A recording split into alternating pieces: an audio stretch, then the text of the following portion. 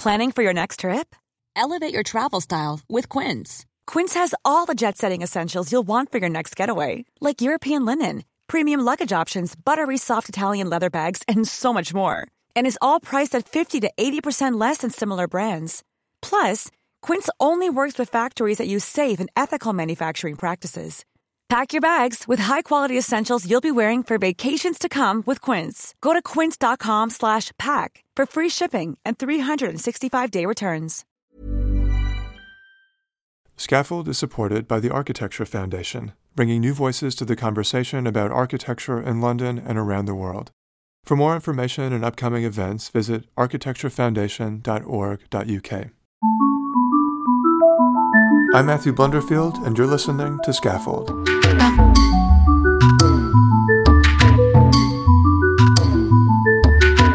In this episode, I speak with James Taylor Foster, curator of contemporary architecture and design at ArchDes in Stockholm.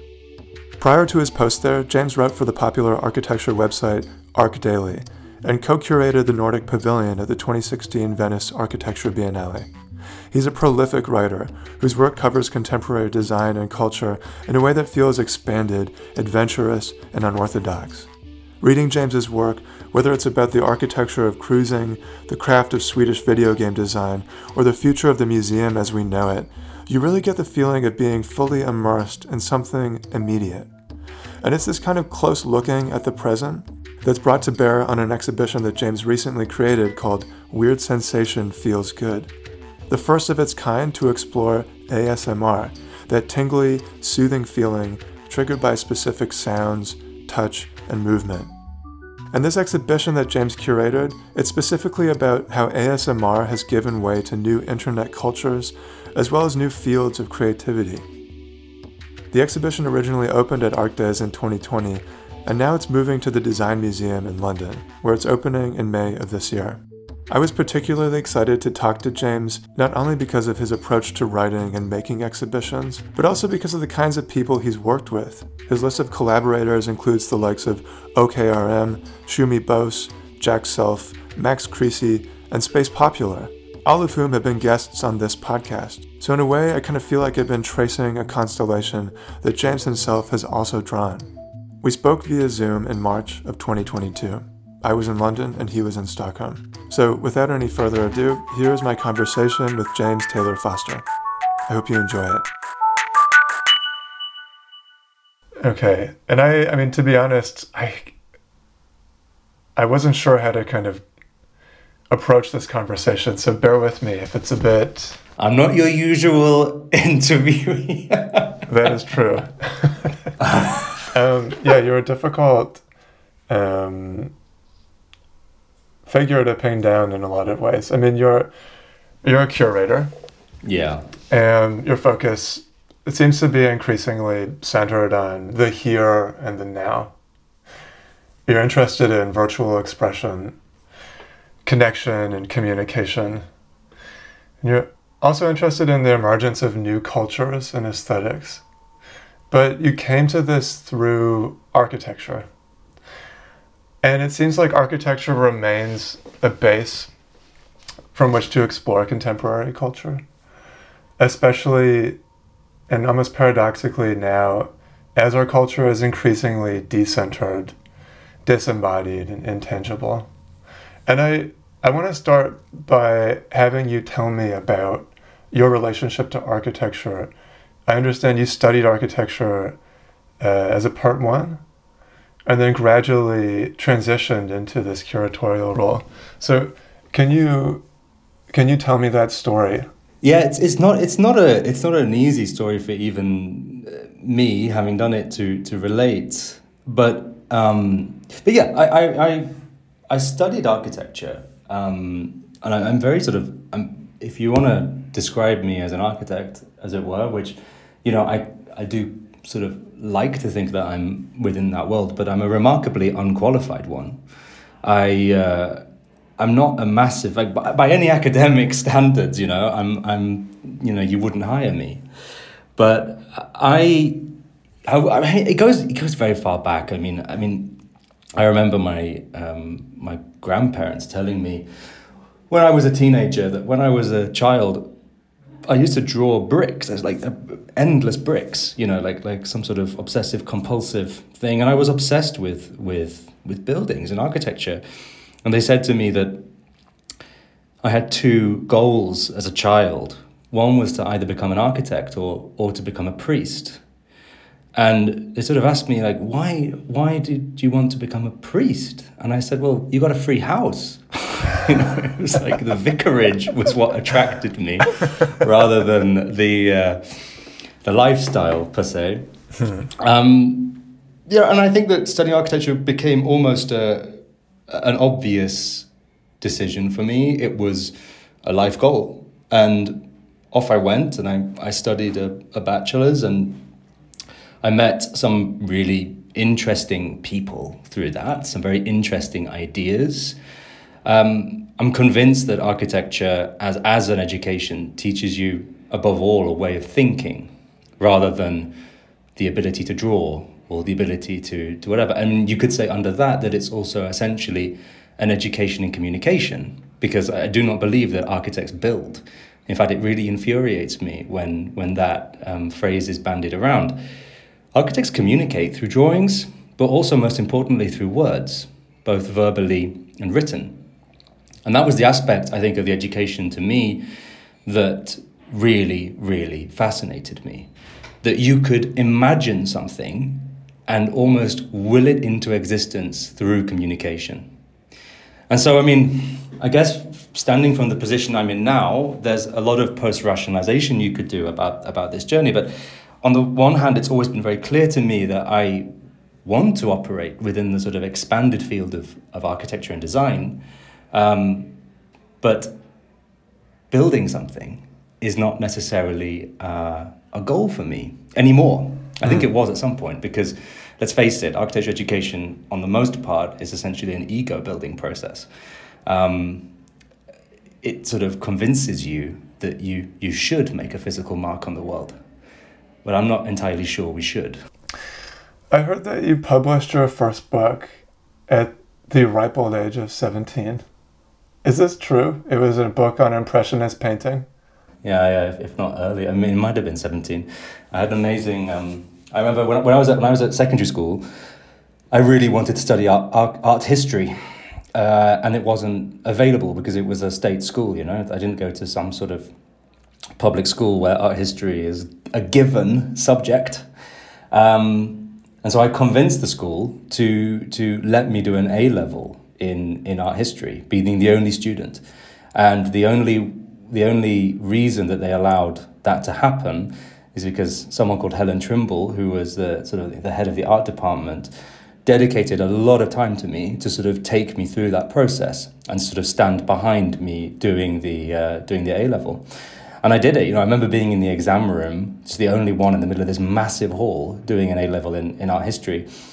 And that process, I became very, very interested in two figures: Michelangelo, the greatest bad gay of the early art historical world, and Monet, Claude Monet, which are two radically different figures. But I was interested, I think, with Michelangelo in how his sculptures were essentially rooms, or they dealt with rooms in a very specific way. And also he was a kind of megalomaniacal crazy guy.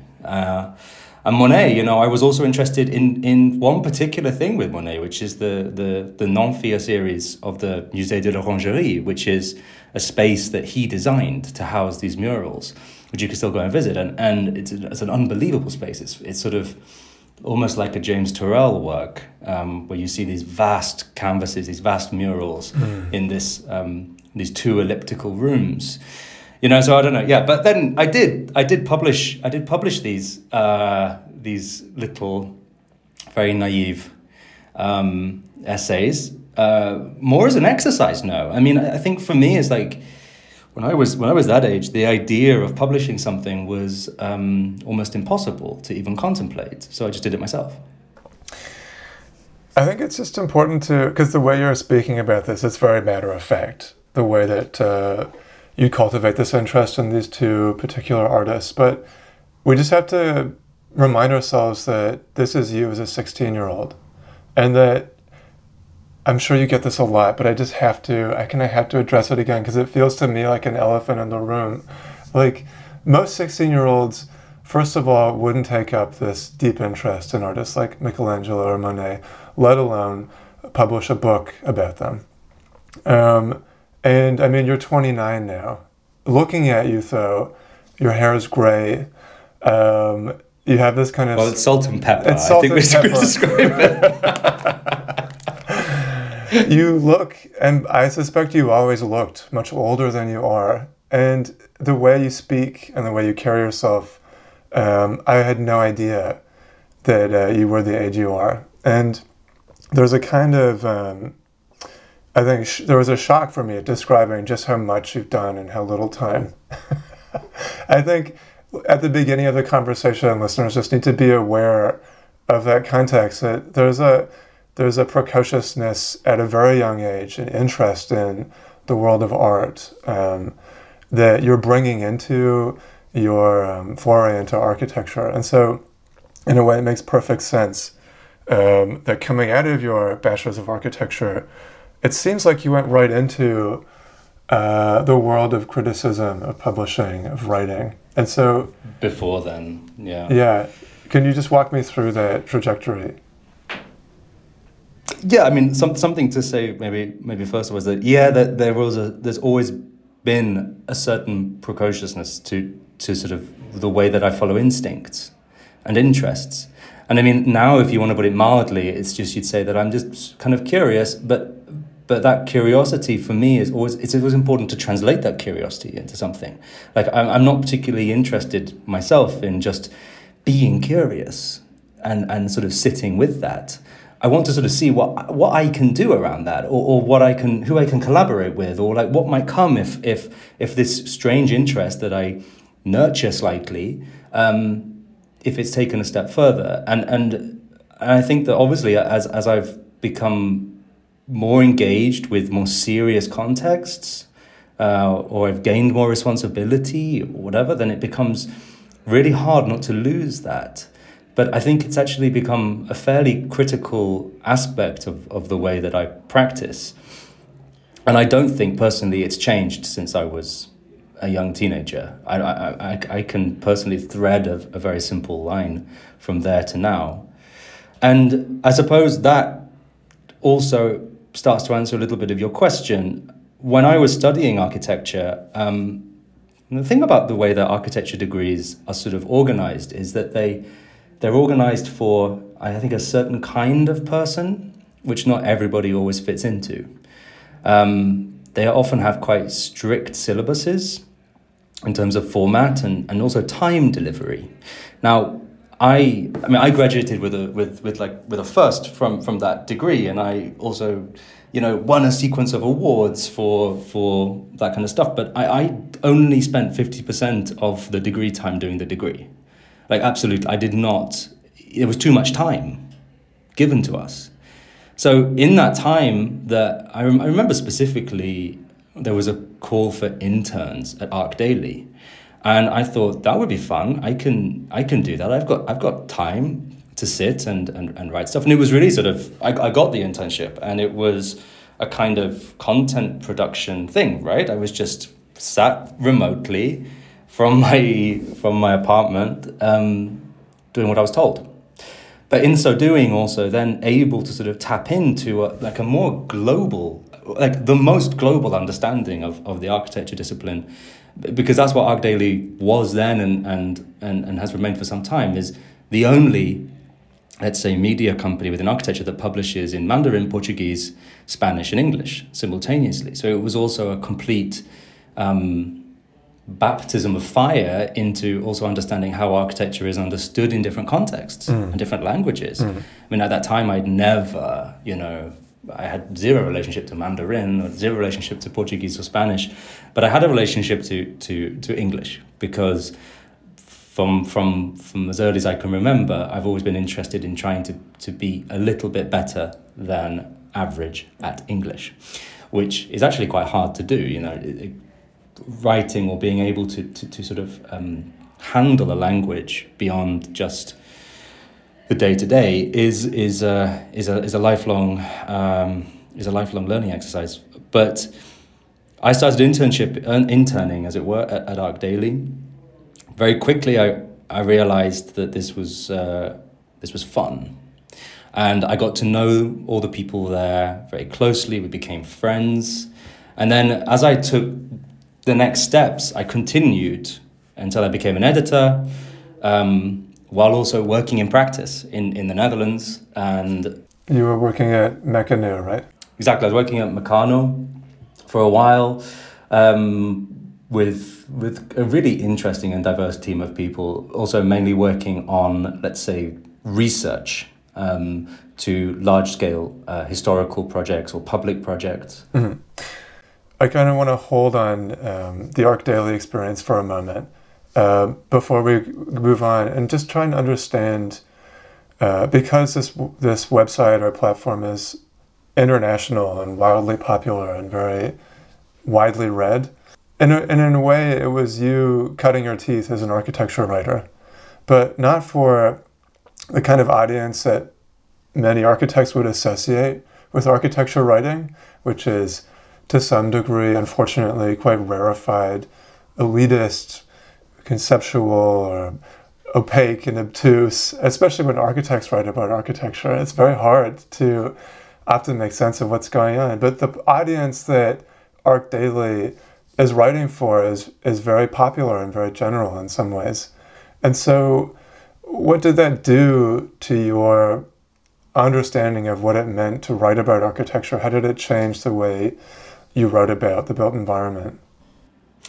ArchDaily was started as a blog by the two Davids, David Basulto and David Asayal, at the dawn of Web 2.0. And the success of ArchDaily in terms of its quantitative metrics is sort of lost a bit to the mists of time. But it became something out of Santiago de Chile, out of, let's say, not out of a European context or a North American context, but out of a place that was unexpected at the time. And from the very start, I think, David and David instilled a sense of, I don't know how you would describe it necessarily, but a sense of openness or publicness. There was not, certainly when I came, a strict understanding of rigor or what rigor meant. It was about, let's just get it out there. Let's just tell everybody. Whether it was the archive, which, ultimately that's what ArchDaily was and always has been. It was an archive of projects. Not perfectly organized, not organized anywhere near to the level of rigor that a museum's archive might be, but it was just about putting it out there and trying to show everybody that this is happening. And I think the trends that you could spot, and you probably still can, from that collection of projects will not be relevant really for a while. We'll look back on that archive and we'll see a decade, or even more than a decade, of architecture being shaped around the world and responding to certain situations, whether they're economic or climate related, or you can start to be able to trace certain movements as certain architects graduate from school and then get together and then coexist and develop something, whether that is in Argentina or in China. And that, I think, struck me. I mean, I bought into this, right? This idea, but at the same time, myself and Becky Quintal and the other teams, she was the sort of head of the content across multiple languages at the time when I sort of joined. We understood that we wanted to still do this, but we also wanted to do it as well as we possibly could. We wanted to try to be accessible, but also not make mistakes. And it's really, really difficult when you're publishing 50 articles a day to not make mistakes. No, that was the volume. Yeah, that was the volume, or even more sometimes. And then translating those things and getting them out in Mandarin as quickly as possible, or sometimes something was written in Spanish and we went to Brazilian and then we had to translate it to English. And it was also, looking back, I mean, it was an incredible machine of extremely dedicated people. We were all completely sort of lost. We worked so much to try to bring this, and we never really knew who the audience was. It was sort of like everybody and nobody, And so off we go, sort of continuous publishing. And I think that ultimately this for me taught me not necessarily how to write. You know, I've learned how to write in different ways, but it taught me the importance of culture. It also taught me a lot about how the power of the internet, the power of connectivity can be used for good and bad. And I think looking back, it helps me to, it really has informed the way that I see the world, my own openness to things that I might not know about. I think it was all shaped by just being bombarded for years with ideas, with people's imagination, you know, in the form of text and images, plans and sections. And also, I imagine a much deeper understanding of how people are engaging with the writing that you're doing. Yes. I mean, I think ultimately maybe not. I mean, engagement's a pretty general term, but I mean, you can tell what takes and what doesn't, what goes viral and what doesn't, what's popular and what's overlooked, just through the way that content published on the internet is monitored. Yeah, I mean, all I will say is I think it fueled and reinforced my intuition. And you're so immersed. You use the words trends and movements. I mean, you're writing for a platform like ArcDaily, being a writer on the internet. When was this period? You said the beginning of Web 2.0. So what is that? Well, I think ArcDaily was founded around, I need to check this, around 2006, I think. I'm not sure the exact origins, but like I said, it's a bit misty because it started as Plataforma Arquitectura and then ArcDaily came a bit later. But you're immersed in like this rapid acceleration of aesthetic and architectural trends, and I imagine trying to wade through that and make sense of it, to parse it. And this sounds like it's the training of a curator.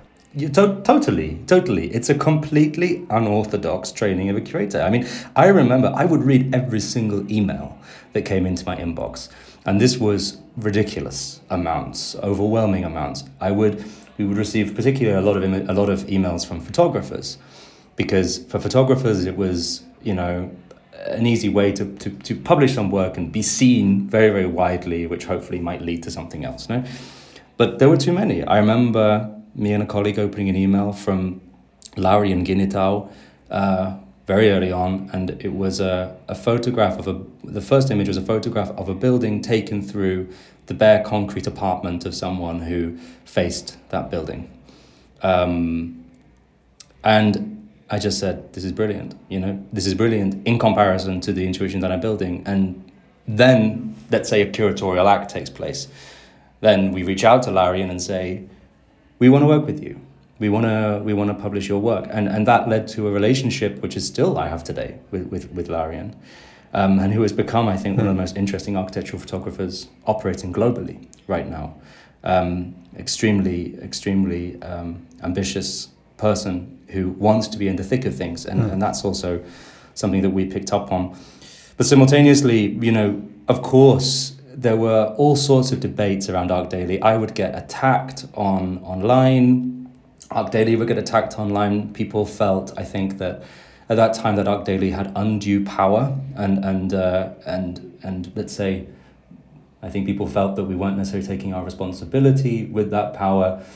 And I'm talking about people who wanted things to be published in a highly edited way. You know, I think that the issues people had with what we were doing at ArcDaily at the time was that we were not editing. But of course we were editing.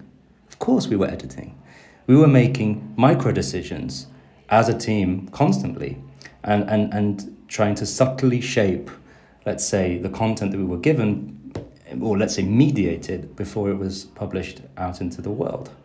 And a lot of that was just about balance. And I mean, it sounds like during this period you're establishing a network.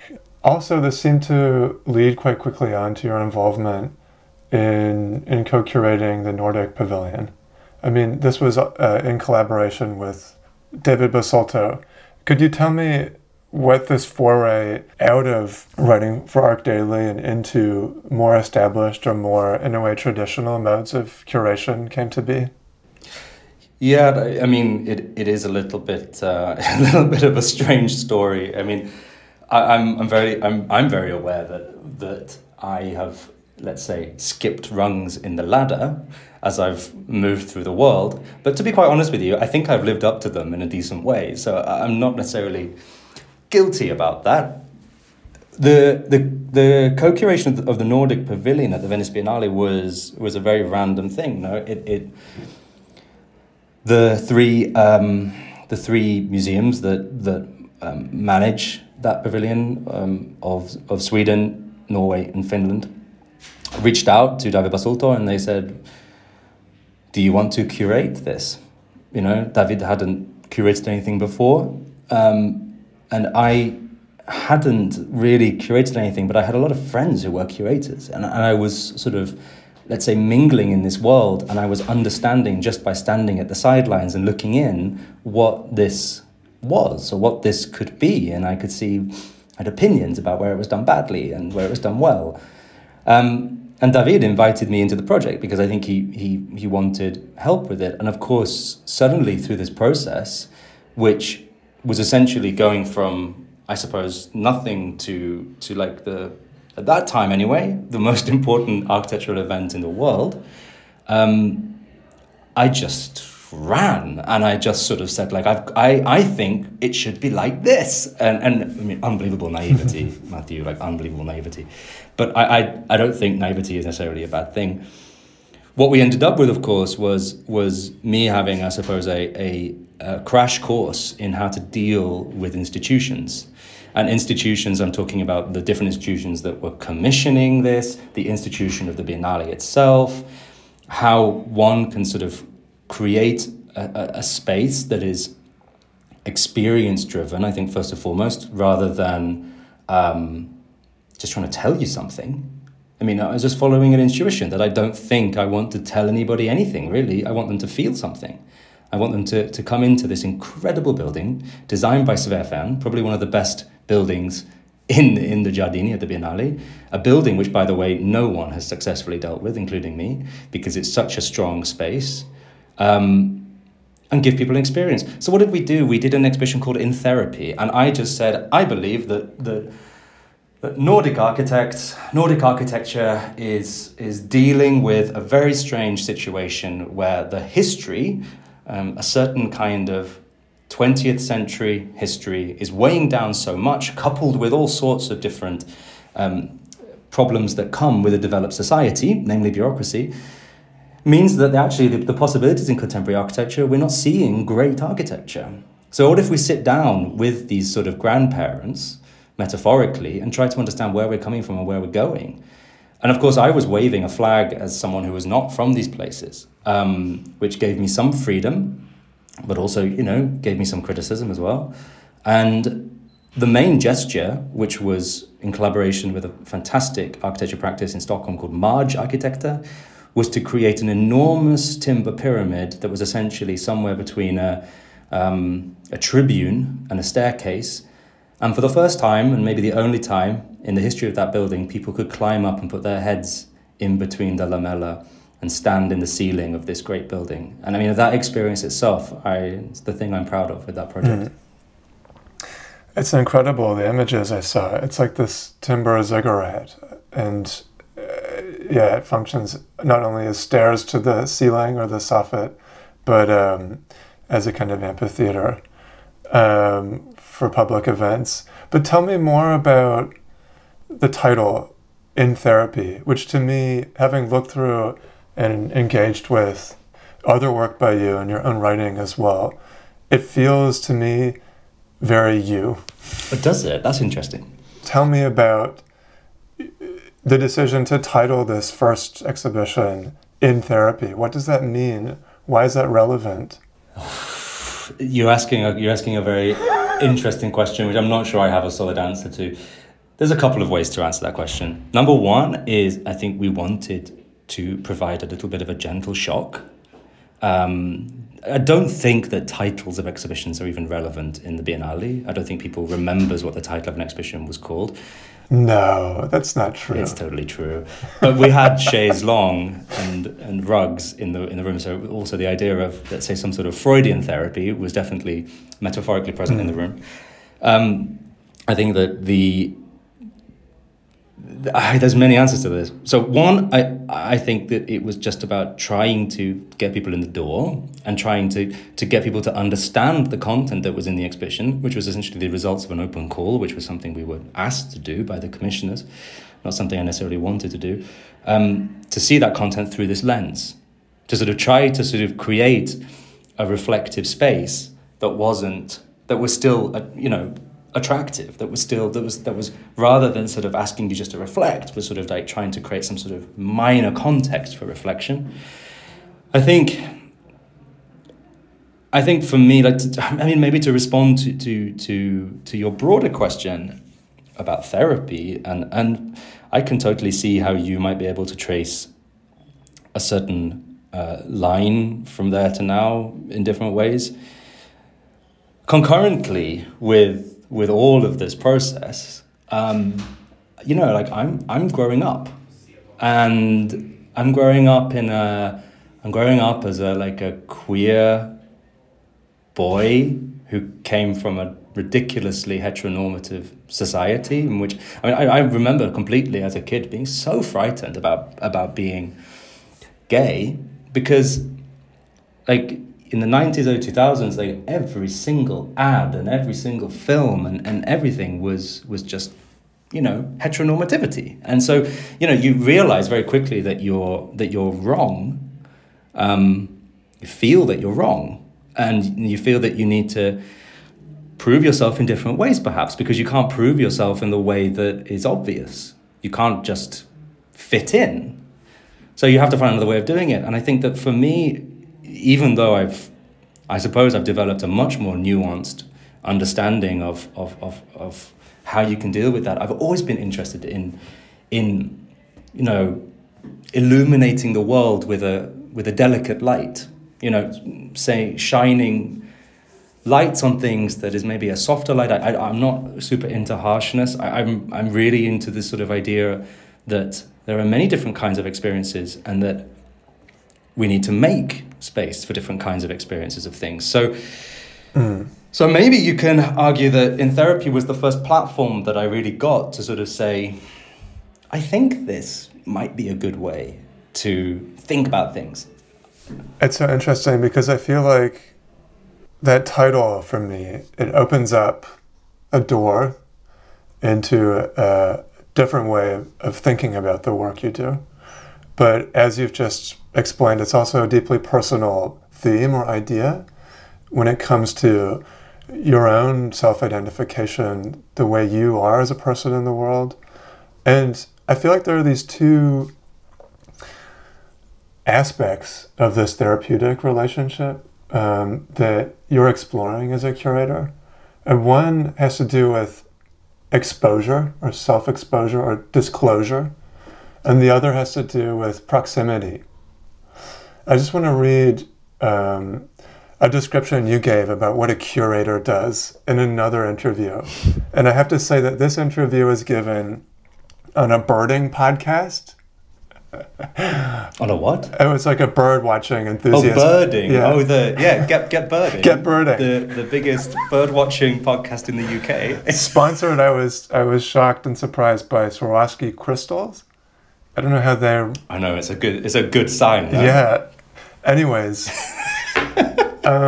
you explained to the birder that a curator is someone who cares for things, who cares for ideas, people, and context, that they need to look and listen closely, and that you talked about design and how design in relation to curation, and that when we think about the world through design, we start to see things more closely. And I feel like the job you've taken on in terms of the kind of curation you do, and maybe this is more broadly applicable to the role of a curator, is to bring us very close to something that may have been overlooked, and to create the circumstances for a very direct an intimate encounter with a thing or an idea, and to have that idea or thing somehow move us or shift our position in the world a bit.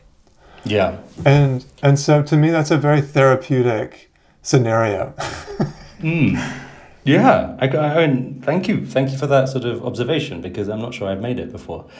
Yeah, I mean, I think that, you know, obviously the idea of curation is the word curator, or curatorial ideas are overused now, and of course that puts a lot of pressure on the discipline of curatorial practice, of which, you know, there's not many curators of architecture and design in the world. It's in comparison to art curators, for example.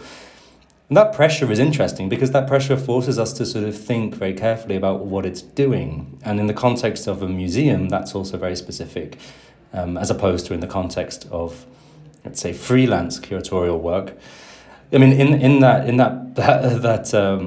birdwatching podcast, which was in relationship to Studio Assediana's project that they did at ArkDes called Utomhusverket, like last year, which for that project, Studio Assediana brought forward this idea of coexistence between birds and humans being a kind of radical way of rethinking public space. And it actually worked. I mean, I spent most of that summer cleaning bird shit off their installation. With a certain kind of joy, actually. You did talk about that in the interview. That would have been interesting. Yeah, I know. Yeah, exactly. There's a lot to talk about. Let's say the acts of care that happened around Studio Assediana's project. But when I think about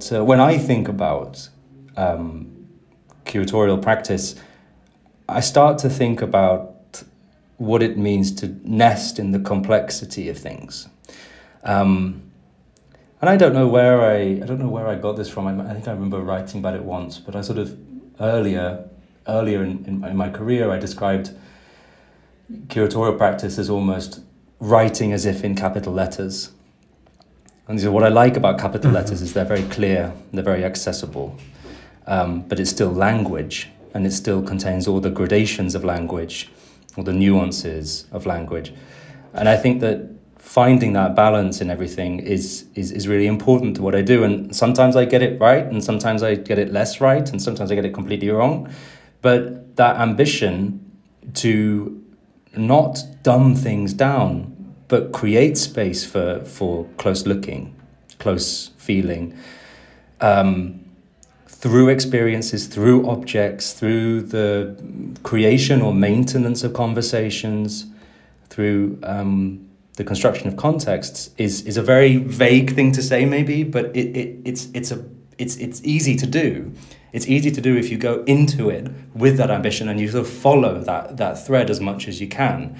Because also the thing about doing an exhibition, for example, is that you're dealing with unbelievable amounts of like outward pressures, you know, coming in at all times, whether it's money or time or other opinions. You know, you're constantly having to navigate and negotiate to arrive at something that is ultimately time-based. It has a duration. It's going to arrive, it's going to be, and it's going to disappear. And for me, that time before, that time during, and that time after are all equally as important. How one constructs something and takes on that negotiation, how it meets publics, but then also how it resonates. That's the mark of, for me anyway, the mark of doing something that may have offered something to culture. It's also, again, just to go back to this idea of disclosure or exposure, you have this other practice on the side of your curatorial work, which is writing, where the writing you do, it feeds into and somehow reappears or is extracted from the curatorial text you write, but it's woven into essays which are often profoundly personal. And one of those essays, which was published last year, was actually read aloud by you on the radio station NTS. It's part of this series called Protagonist of the Erotic. Yeah. And the essay was called An Island. Mm. And this is maybe, I mean, it's been published. I'm assuming you're comfortable talking about it, but let me know if not. I mean, it deals with very sensitive aspects of your own biography and your experience that were spurred on by an illness and convalescence following a surgery. Is this a topic we can get into? Yeah, of course. Yeah. To recall what I said, I mean... I can jog your memory. You're weaving together a kind of personal narrative in the aftermath of this, what sounds like quite a scary medical experience, where you're also, in a way, re-encountering yourself as this is a bit blunt, but like sexual being. And I think before that, a being who feels. Yeah, I mean, I think that experience made me understand the fragility of the body in which I'm very grateful to have that experience, let's say, before my body starts to fall apart, age 50 or whatever. I mean, because my body will fall apart age 50, I'm actually convinced. So this experience, which was short but intense, and it completely incapacitated me and made me, I think, understand that there are two things that are important to me: the long view and the very immediate view. And that's something which I think I understood about the way I work. Like, I'm quite good at building concepts, and I'm quite good at details, but I'm not very good at anything in between those two things. And this long view and the short view, what I mean by that is that overarching sort of desire to sort of get somewhere and do something in broad strokes has always been part of my persona. I've always been thinking in long ways, also in speculative ways, projecting. And also that's what architecture asks you to do. No, you're just constantly, literally projecting into the world. And that short view is really about the present. And I have a lot of issues thinking about things that are too far away. It doesn't interest me. I'd much rather be very, very in the now. I'm a little bit obsessed with immediacy and presence, and I really like that aspect to how I operate, because I that translates into also how I operate professionally, and I don't really think there's a massive distinction between the two, this idea of like professional and private. I think that they are continually blending into each other and informing one another, and I think being able to acknowledge that is a certain kind of power, actually. Of course, this approach to things can prove problematic when you're working in big projects, and I can't be so immediate, I can't be so mercurial, which I think is a way that more than one person has described me in the past. But yeah, I mean, I just want to go for it. Do you mind if I interject? I'm just conscious that we're speaking quite broadly, and I think we're already venturing into other lines of thought I want to follow, especially around Softspot, where I think the book opens with this statement that there is so much nowness in the now. These are the ideas that you're already starting to broach. But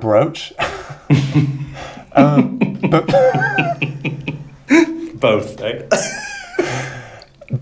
But before we go there, I want to be brought back into this moment of this particular text, and I want to be brought into this moment of you recovering from this surgery and what sounds like possibly was a near-death experience, if not a very shocking reminder of one's own frailty. And then your experience on this particular island in Sweden as well. Can we wander through that essay a bit? Yeah, of course we can. Of course we can. Where is it? I'm gonna find it so I can wander through with a certain degree of accuracy. Okay. I mean, we don't have it doesn't have to be a close reading. It's just I want to understand your experience. No, yeah. Bedbound. I understand. Middle of the pandemic, recovering from the surgery, and then I want to understand what brought you to Langeholmen and what compelled you to write this essay. The good news is I can't find it, so there'll be no close reading. The reality is that my kitchen window is on the 6th floor, And it's an amazing kitchen window because it looks over the expanse of the archipelagic city of Stockholm. And Stockholm is an incredible city. Stockholm is, you know, I've lived in many different places. I've been to, there's something about the sheer fabric of Stockholm, which these granite mounds coming out of the water, the way the ice freezes over, you know, in the winter and creates these new pathways between the islands. There's something beautiful about the city. And my kitchen window was where I stood for a good 6 weeks, looking out at a world that I couldn't be a part of, you know, high on morphine, basically, or semi-high on morphine, and really unable to move. And it was really the situation that once I stood, you know, I really couldn't, it was an effort to sort of move back to where I was before. So I spent probably for the first time in my life, time just looking and not really being bothered by the fact that I have to do something else. That there's something else that is going to distract me or pull my attention. And, you know, for some years now, I've been extremely interested in cruising culture as a sort of a concept. Cruising culture meaning when it's usually to do with queer culture where people hook up in public spaces. Yeah, I mean, to be even more concrete, I mean, historically, it's about gay men searching for sex in the city. That's basically it. And this stems from a long history of illegal homosexuality and also a certain built into it of all these ideas around danger and threat and pleasure. And Långholmen is this island that my kitchen window looks out onto and has been historically, still is, sort of, less and less, one of the largest, most active cruising sites in Stockholm. And I've walked this island 100 times or more, you know, from end to end. It's not that big. And I've experienced it, you know. I've experienced this island in all of its forms, both hidden or invisible and visible. And I think that going through a process of really understanding, it was a real shift in understanding my body.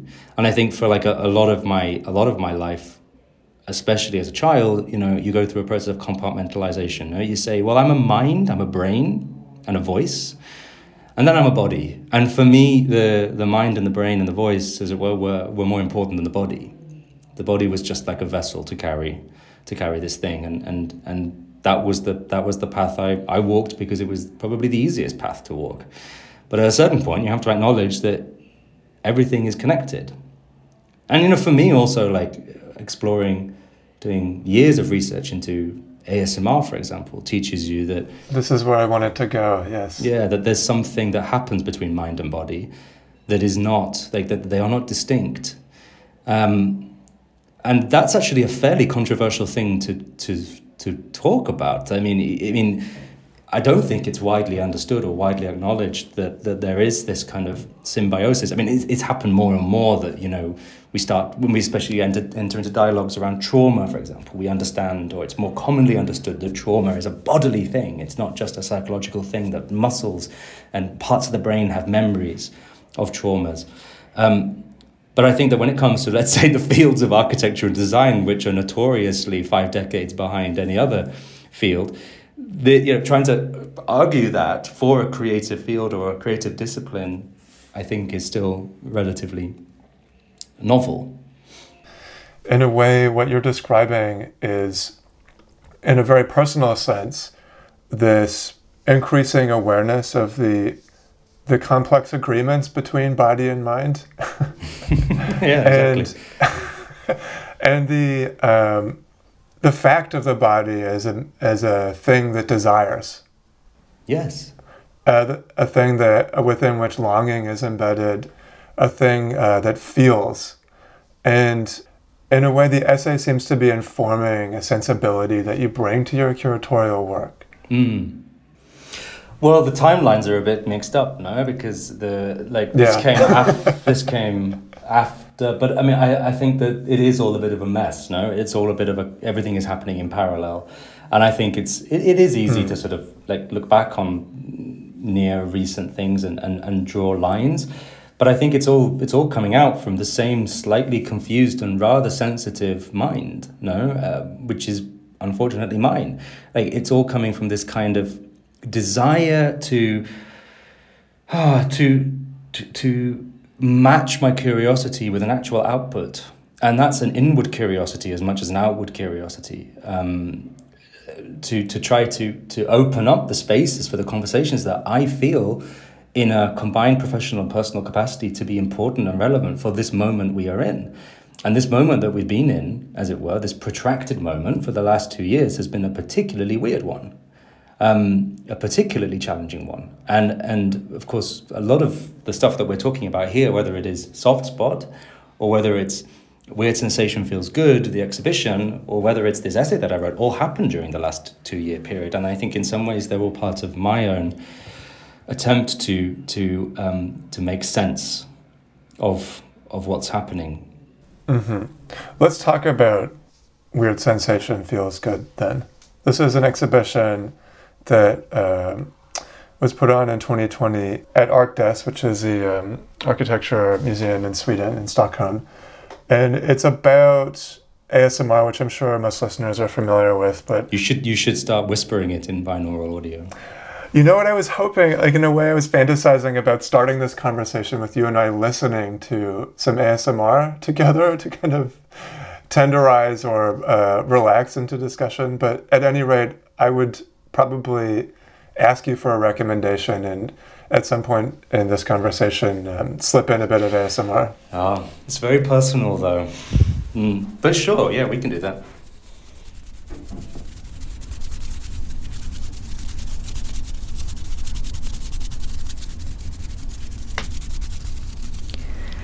Good evening.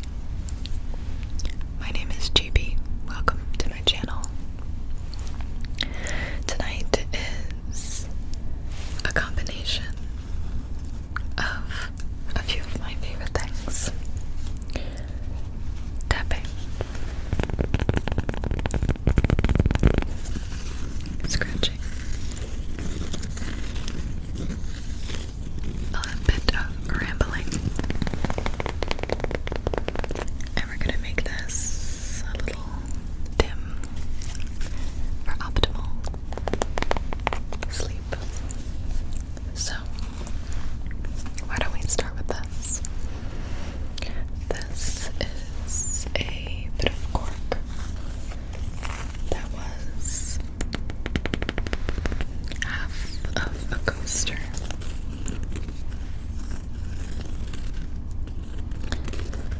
That looked like toast. I call it my toaster coaster. Okay, well, first of all, could you just explain for listeners who aren't aware what ASMR is and what this exhibition set out to do about it or do with it? Well, as you said, ASMR stands for Autonomous Sensory Meridian Response, which means absolutely nothing. It was a series of words coined by someone called Jennifer Allen in 2009-2010 as a way to put some kind of term to a feeling that was emerging from the internet. And there was a message left on steadyhealth.com on a board by a user called OKWhatever51838, who will never know who they were, who, as far as we know, was the first person to say, you know what, I get this feeling sometimes, and it feels like tingling on the back of my neck, and it happens when I'm focused, or when someone is whispering to me, or when I'm being touched softly, or when I see someone popping bubble wrap, and that thread exploded, and therefore this entire movement was spawned. And it is, I would say, the most important movement that the internet has actually come up with yet, because what it does is it subverts everything that we know about the internet, which is essentially about speed, right? Whether it is the devices that most of us hold in our hands, and the bandwidth of the internet, which is ever increasing, and the platforms such as YouTube or Twitch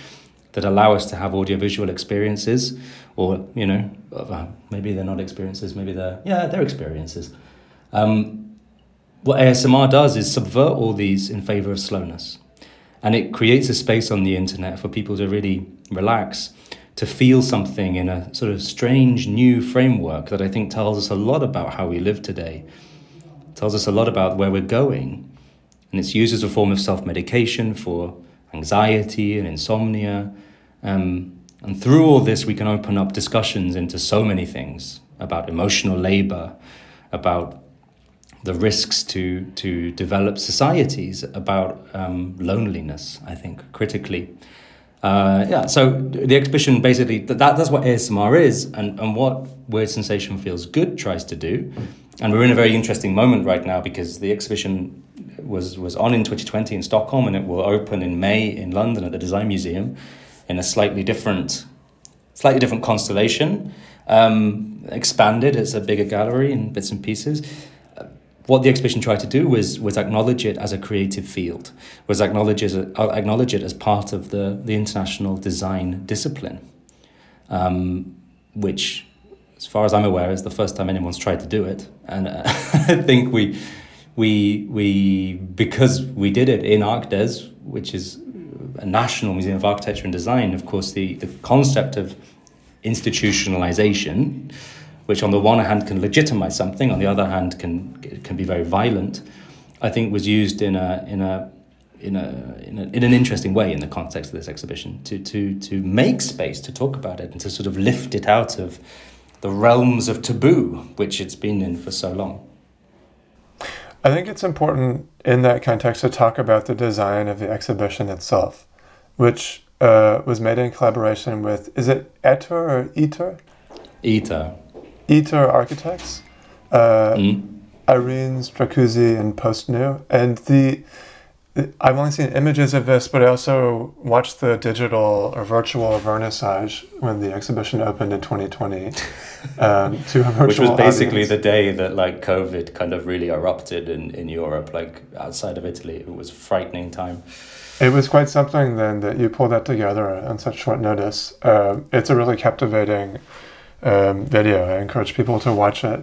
But you essentially walk us through the exhibition, and there are also interviews with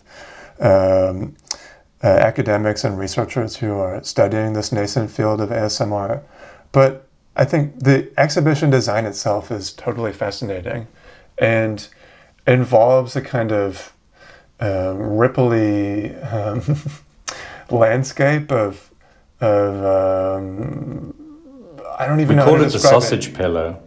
Sausage pillows. There you go. And then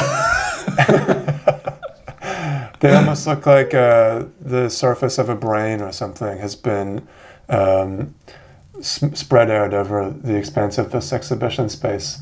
And then there are these hanging chandeliers of screens and fingers and ear speakers. And it's all incredibly, in a way, it gives me tingles just looking at the images of this exhibition.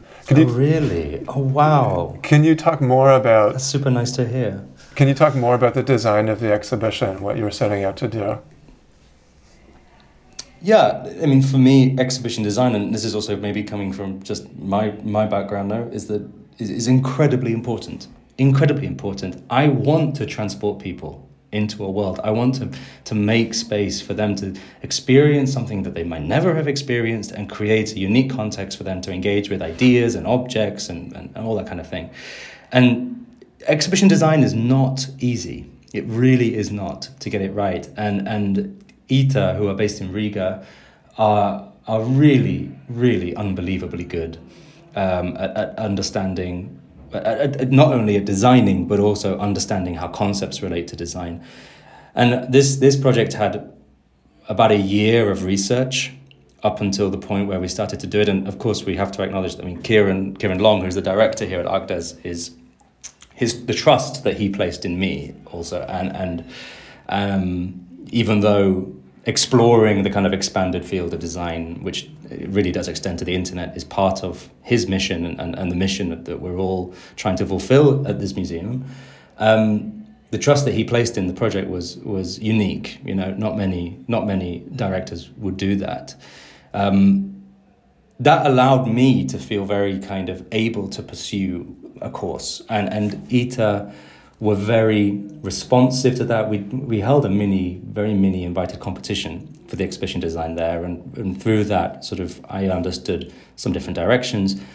But the direction that ITA presented and the direction that we followed and evolved, again, under all of the constraints of time and money and everything, given that a pandemic was around the corner, and although it wasn't as we were designing this, but that suddenly supply chains and travel was impossible and all that kind of stuff, led to a particularly intense collaboration where in the end, as we were building this exhibition, Ita, Dagny and Niklaus Karlis, they were unable to be in Stockholm. So, I mean, I had to stand there with FaceTime and say, all right, guys, I trust that you had a plan as to how this sausage pillow, 1 kilometer of sausage, would be laid out. But I tell you, it's harder in reality than it looks on the drawings. I was looking at the construction drawings, and it was absolutely boggling to me how it was set out, because there is a repeating pattern, but the images suggest otherwise. And of course, it's also how these behave, no? They have a certain filling and the folds. So, I mean, really, the team here at ArcDes and me, in close collaboration with Ito, who were at a distance, sort of just wrestled this beast into being, and then suddenly the exhibition closes immediately because it's a pandemic. We do the virtual vernissage, which was basically an 1.5-hour TV show, which I think landed in the world at a particularly useful time because, I mean, all you had to do was put on some headphones, go into a dark space, lie on your bed and watch, relax, because the fear back then, do you remember, was strange because no one knew what this pandemic was. And so I think that the whole topic and everything sort of landed at a perfect moment where people were just seeking something that was quiet and gentle, but also somewhat interesting. The exhibition ultimately opened, and then we were able to see how people interacted with this enormous sofa, with these strange works on display, and it was one of the most revealing experiences of my entire career, really, to have conversations with people on this vast sausage pillow, to see people falling asleep. I mean, falling asleep in this exhibition was the greatest compliment, And I remember walking in there one morning, as I often did, and seeing an elderly couple laid, sprawled on the sausage pillow in front of an episode of Bob Ross's Joy of Painting, hand in hand asleep. And I was like, wow, this is when an exhibition becomes a public space. This is when an exhibition becomes a space where you can feel something. I mean, to feel vulnerable enough to fall asleep in an exhibition is rare, And it's something that I will, I think, forever try to replicate or try to find alternatives to make people feel that safe in a room that is essentially public. And I think Ita's design, it enables that. This is pointing to another question that it seems like is front of mind for you, which is, what are museums for today? You had this call for submissions. Let me just find the name of it again. Solicited proposals. Yeah, where you're asking what happens in an architecture exhibition, what and who is it for, what does it do, and how does it do it? So you sent out these, this calls for submissions or solicited proposals from different thinkers, I think, in the expanded field of architecture. And those essays were published, or began to be published late last year in December of 2021. Can you tell me what you learned from that exercise? What kind of answers did you find to these questions? Yeah, I'm still thinking through it myself. I mean, the context of that collaboration with Eflux Architecture and ArcDes was connected to, I think, a question that we're all asking here at this institution, which is how will we make an architecture and design museum relevant across the next 30 years? Because as far as I'm concerned, they're becoming less and less relevant. And this is a space of real urgency for all of us in society and our acknowledgement of culture and what do we want, Architecture and design are the backgrounds to our very lives. Everybody has a relationship to them, like an embodied relationship to architecture and design. Yet, the kind of materials that an architecture museum holds, such as plans and drawings, are not in themselves particularly interesting to a broad audience. It's all about the stories. It's all about the context. It's all about how, in the words of Kieran, architecture and design relate to public life. And public life is that kind of core, strange concept that's very ambiguous and vague that we work to here, that sort of allows us to think very broadly about all these questions. But Solicitors Proposals was a way to actually say, well, if we're going to ask these questions, we need help to ask these questions. I can't answer these questions. I mean, I've got one perspective on all of them. So we invited a group of people to reflect on an element of the architecture exhibition, whether that was the seating or the duration or the interpretation or the guide or the object list or the brief, all of these things that we just take as given formats or given ways of doing things. And so the ambition we set to each contributor was to try from their perspective to weave together a little narrative about this element and then try to imagine possible futures for it. Like, how would the duration of an experience change in the future for the better, Because that directly relates to all sorts of questions where, I would love to have a museum open from lunchtime until 3 a.m. And that's rarely done, but that suddenly changes the entire experience of what it means to be a public space and also how you engage with it. Night visits to a museum is an amazing idea, but it's easy to think about, very hard to put into practice because it has a massive repercussions on the functioning of an institution. So it's sort of like a space to open up these questions, and these questions which have been answered by all these respective contributors, or at least they've claimed a position towards, then allow us to think very carefully about how we might actually do that in reality. And we're really working towards it. We're nowhere near yet, but I do not want museums to die. I do not want institutions to lose their relevance. But if we don't start attacking these questions in a really open way and understanding how these fairly anachronistic models relate to the place in which we are right now, we're not going to get anywhere. And they will slowly die. They will slowly die because the experience of them isn't necessarily attractive, I think, to broad parts of society. And it really does feel like the exhibition design for Weird Sensation Feels Good is a kind of case in point in how to begin to alter the museum environment. Totally, yeah. And to, as you've said elsewhere, I think, offer something softer or recast the museum as a place of acceptance, reflection, and empathy. Yeah, precisely. I'm really, do you know how, what do you think about that? Because no one agrees with me, really. Like, they agree with me in principle. But, the idea of an institution swapping from this kind of space of power and top-down sort of like information and all that kind of stuff, like becoming a more passive space, I think for a lot of people it's quite frightening because it loses its kind of core reason for existence. But I really don't believe that it does. Mm-hmm. That interpretation of this possible future for the museum and its role in public life really does resonate with me. But I do see intimations of it already in institutions like the Wellcome Collection. I'm curious, beyond other institutions, what curator is working today? Which curators working today are inspiring you? Or are there any kind of role models, even historically? There are many, right? There are many for often very trivial reasons. I've become more and more interested, perhaps as a result of being in Stockholm. I was in Stockholm for 2 years without moving, which is a very different way of being than I'd been used to, in really understanding the ground, upon which I've been standing and the particular histories of that ground. I have a very critical stance towards Swedish society, as much as I fully appreciate and acknowledge that it's extremely good in many, many ways. That the society that's been built here is, in many ways, as good as it gets. As far as countries go right now.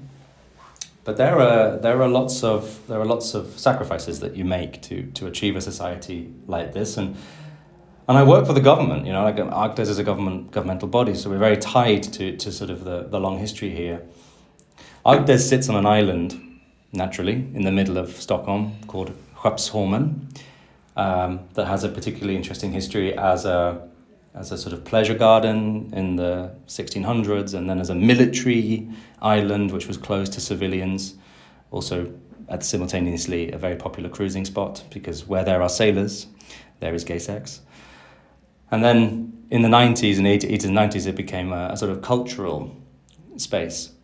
And one very problematic figure who was part of that movement was Pontus Hultén.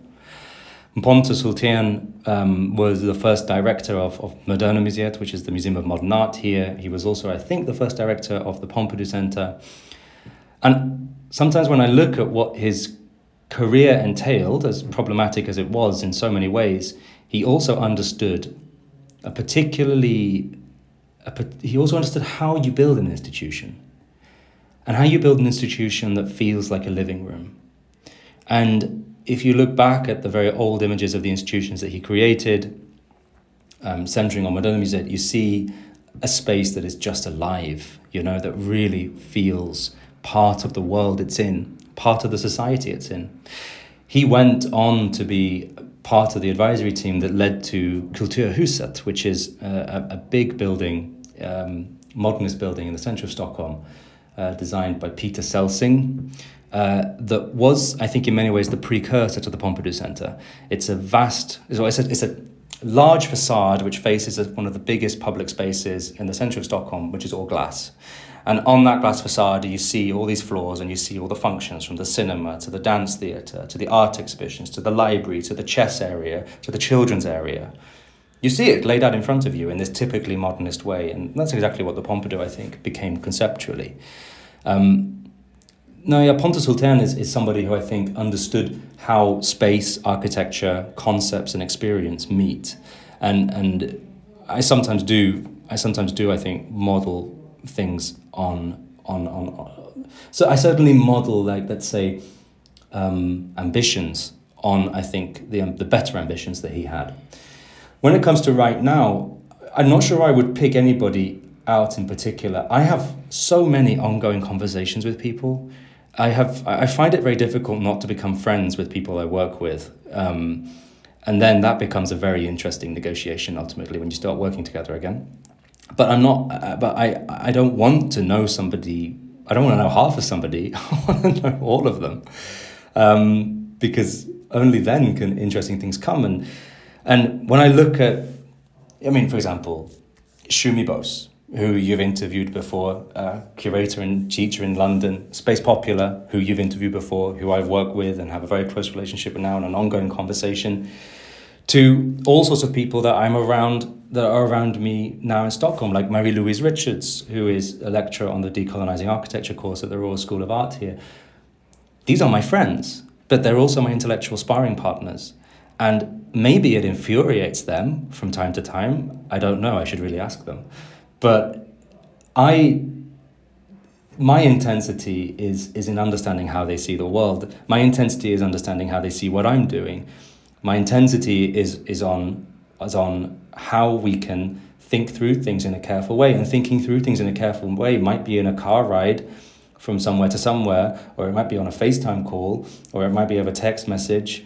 And the people that I just mentioned there are a group of many, many more that inspire me in very small ways. And I think it's so difficult to sort of pass, or it's so difficult to sort of unravel this tapestry, Like some threads are stronger than others, or some threads continue longer than others, but it's a tapestry, and it makes up a picture which then transforms itself into maybe not what I write, for example, but how I write. Maybe not what I pursue as research or towards an exhibition, but definitely in how I do it. I could keep on going, but you should probably interrupt me. I should. I think further to that point, this is probably the last question or last topic I want to cover, which is how you came to write Soft Spot. I'll leave that question there for you to respond to, and then I'll come back in with more specific questions. But how did you come to write that book?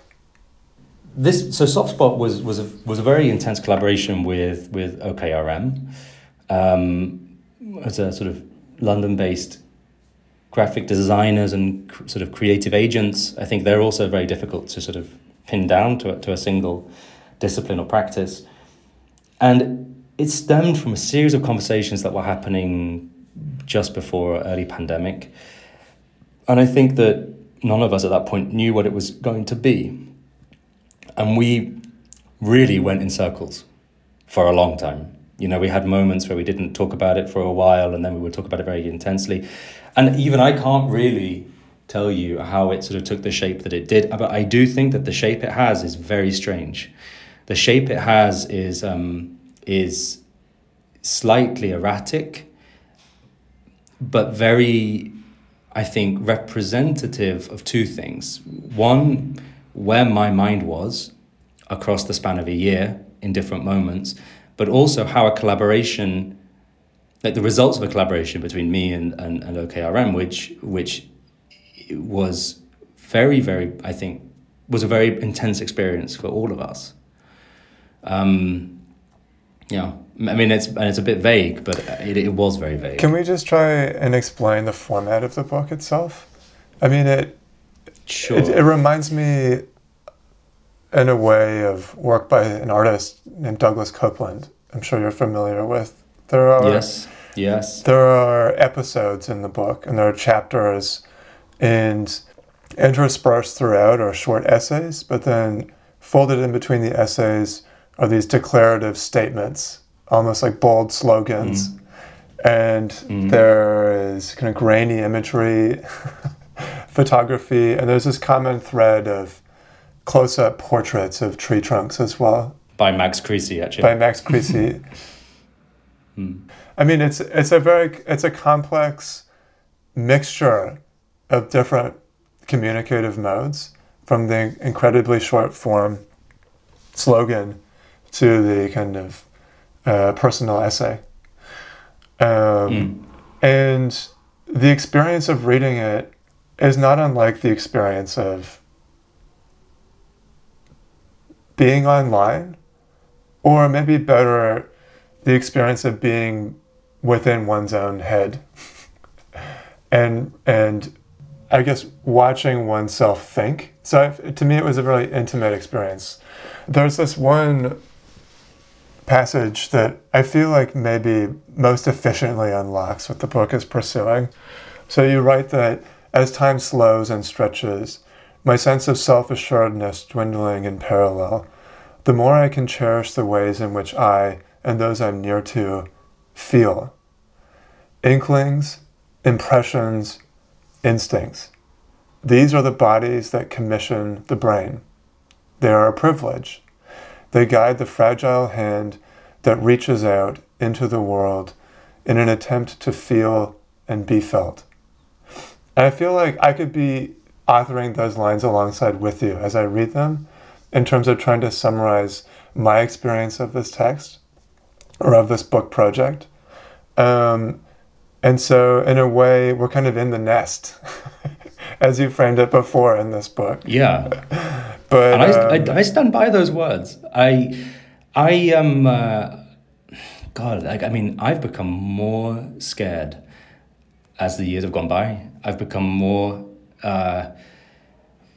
it's not scared as in fear. It's more just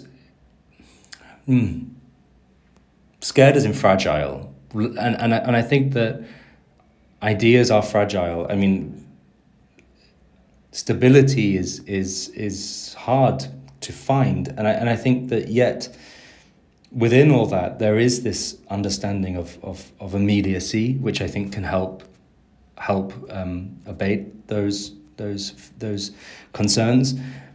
I think that there is an acknowledgement of feeling, and you know, I mean, people could describe me as a snowflake, you know, like on the verge, like some sort of in this generational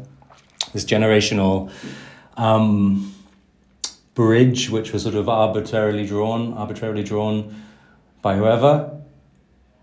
But when I look at people, you know, when I have exhibitions like Where Sensation Feels Good, and I see people who are 60 years old and I see people who are 16 years old, like I see very different expressions in the world, but I see this exact same desire, which is to feel. And I think being able to talk about that and pin that as an ambition, and then negotiate what that means through all these different formats, like whether it's writing or exhibitions or just having a conversation, is like absolutely, it's becoming more critical to what I think that my purpose might be within these fields and within the skills that I have to offer to an enormous cultural context. And I have to say that I do see, this is not just me spouting this, you know, that I see institutions, I see people around the world also following these lines of inquiry, which makes me wonder that maybe this is just something about our time, the time that we live in. Maybe this is a natural progression of where we've been. But, you know, I don't know, curatorial practice is very collaborative, right? And writing is very lonely, or it's for me anyway. It creates an intense solitude, but I still pursue it. I'm writing right now the sort of first piece of near future fiction that I've ever written, which is set actually in northern Scandinavia and is dealing with utopias and dystopias and is trying to understand where we're heading, and it's so lonely to write this kind of stuff. You're literally with yourself, and I think that the balance between the solitude of writing and the collaborative nature of like birthing something into the world that can be experienced is a balance that I need, because I can't do one or the other, and I think that they relate to each other. But in between all this, like, I also just want people to have fun. Like, I want to have fun myself. Like, I want people to experience a certain kind of magic. Because without magic, there's pretty much nothing left, really, you know? It's like, whether it is the experience of reading a few words or the experience of walking into a room, like, I kind of think that if you're not making space for a certain kind of magic, then there's no point. Because I want to have fun. I don't have enough fun, really, and I want more fun. Do you have fun? James, this was a lot of fun for me. So thank you so much for your time. I really appreciate it. Yeah, no, it was really fun to talk to you.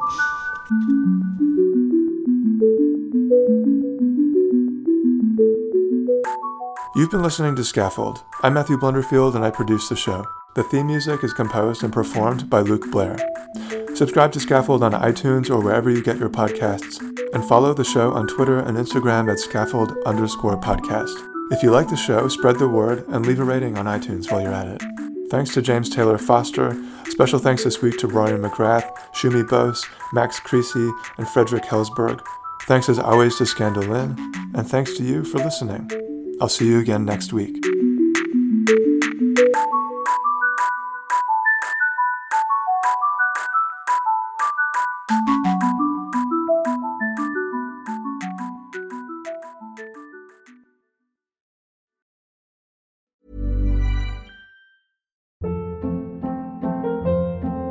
Hold up. What was that? Boring. No flavor. That was as bad as those leftovers you ate all week. Keke Palmer here, and it's time to say hello to something fresh and guilt-free. Hello Fresh. Jazz up dinner with pecan-crusted chicken or garlic butter shrimp scampi. Now that's music to my mouth. Hello Fresh. Let's get this dinner party started. Discover all the delicious possibilities at HelloFresh.com.